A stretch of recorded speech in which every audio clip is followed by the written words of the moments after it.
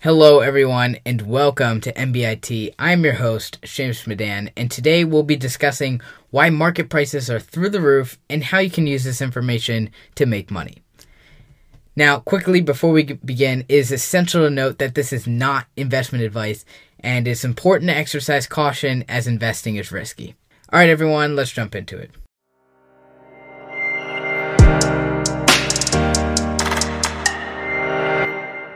Recently, market prices have been skyrocketing, including the S&P 500 hitting a record high and crypto like Dogecoin jumping 540% in the past week alone.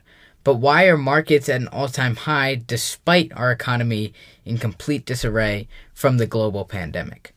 Now, before we can answer that, it is imperative to understand where we are today, and to do that, we have to go all the way back to the devastating month of March 2020. On March 9th, 2020, the Dow Jones Industrial Average dropped over 2,000 points, the single largest day drop in U.S. market history. A few days later, on March 11th, a bear market began after an 11-year bull market. Now, let me break that down. A bull market is where the markets tend to move upwards for a period of time, meaning that for the past 11 years since the Great Recession of 2008, the markets have been trending upwards for the most part.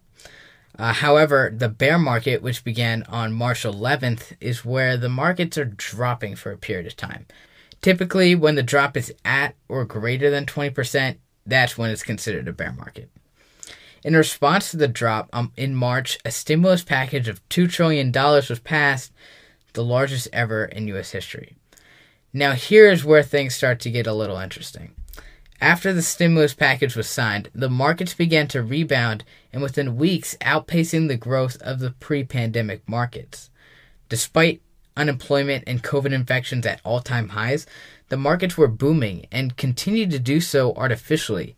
This is a perfect example demonstrating that the markets do not represent the health of the economy. Now, to answer the question we've all been waiting for, why is this even happening to begin with? The majority of the uptick actually has to do with the Fed. Now, the Fed, or the Federal Reserve, is the central bank of the United States and is in control of the nation's monetary policy, which controls the money supply for the nation. Because of this, they are the ones who supply the trillions of dollars in stimulus money that you see on the news. Now, quick fun fact, there's actually a such thing as a $1 trillion coin, which the government uses to bypass Congress to increase borrowing limits in a time of necessity. It was first introduced as a concept in 2011, but then resurfaced in March 2020 during the COVID pandemic.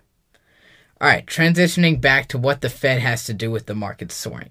Since the Fed is throwing trillions of dollars of more money into circulation, the value of the dollar ends up depreciating, causing inflation.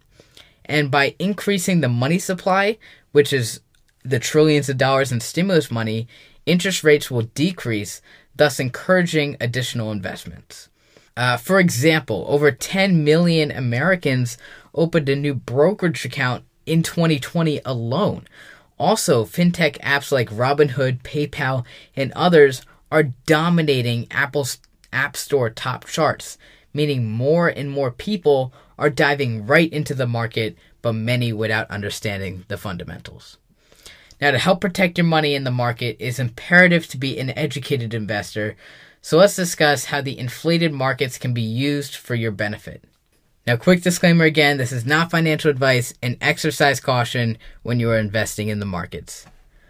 So here are the 3 steps that famous investors like Warren Buffett recommend to progress in being a successful investor. The first one being to invest in the long term, as it's much more effective than day trading or short-term investing, according to Buffett. Now, part of that also includes not selling into panic. An excellent example of this in terms of U.S. markets is the S&P 500. If you invested in the index at its peak right before the Great Recession of 2008, your investment would still be up around 174% without selling off from panic. The second one would be to exercise caution when you want to jump into the markets. If you're in a situation where you see your friends making money off the markets, so you want to start too, That can be an indicator of inflated markets, and it's important to be careful. And the third would be to invest like you are buying the entire company. Also, according to Warren Buffett, investing in companies you understand helps minimize the risk in your portfolio. And last one that I'm going to throw out there, diversification is important. If you have one sector that's not performing well, hopefully the other sector of your portfolio can help bring it up and even it out.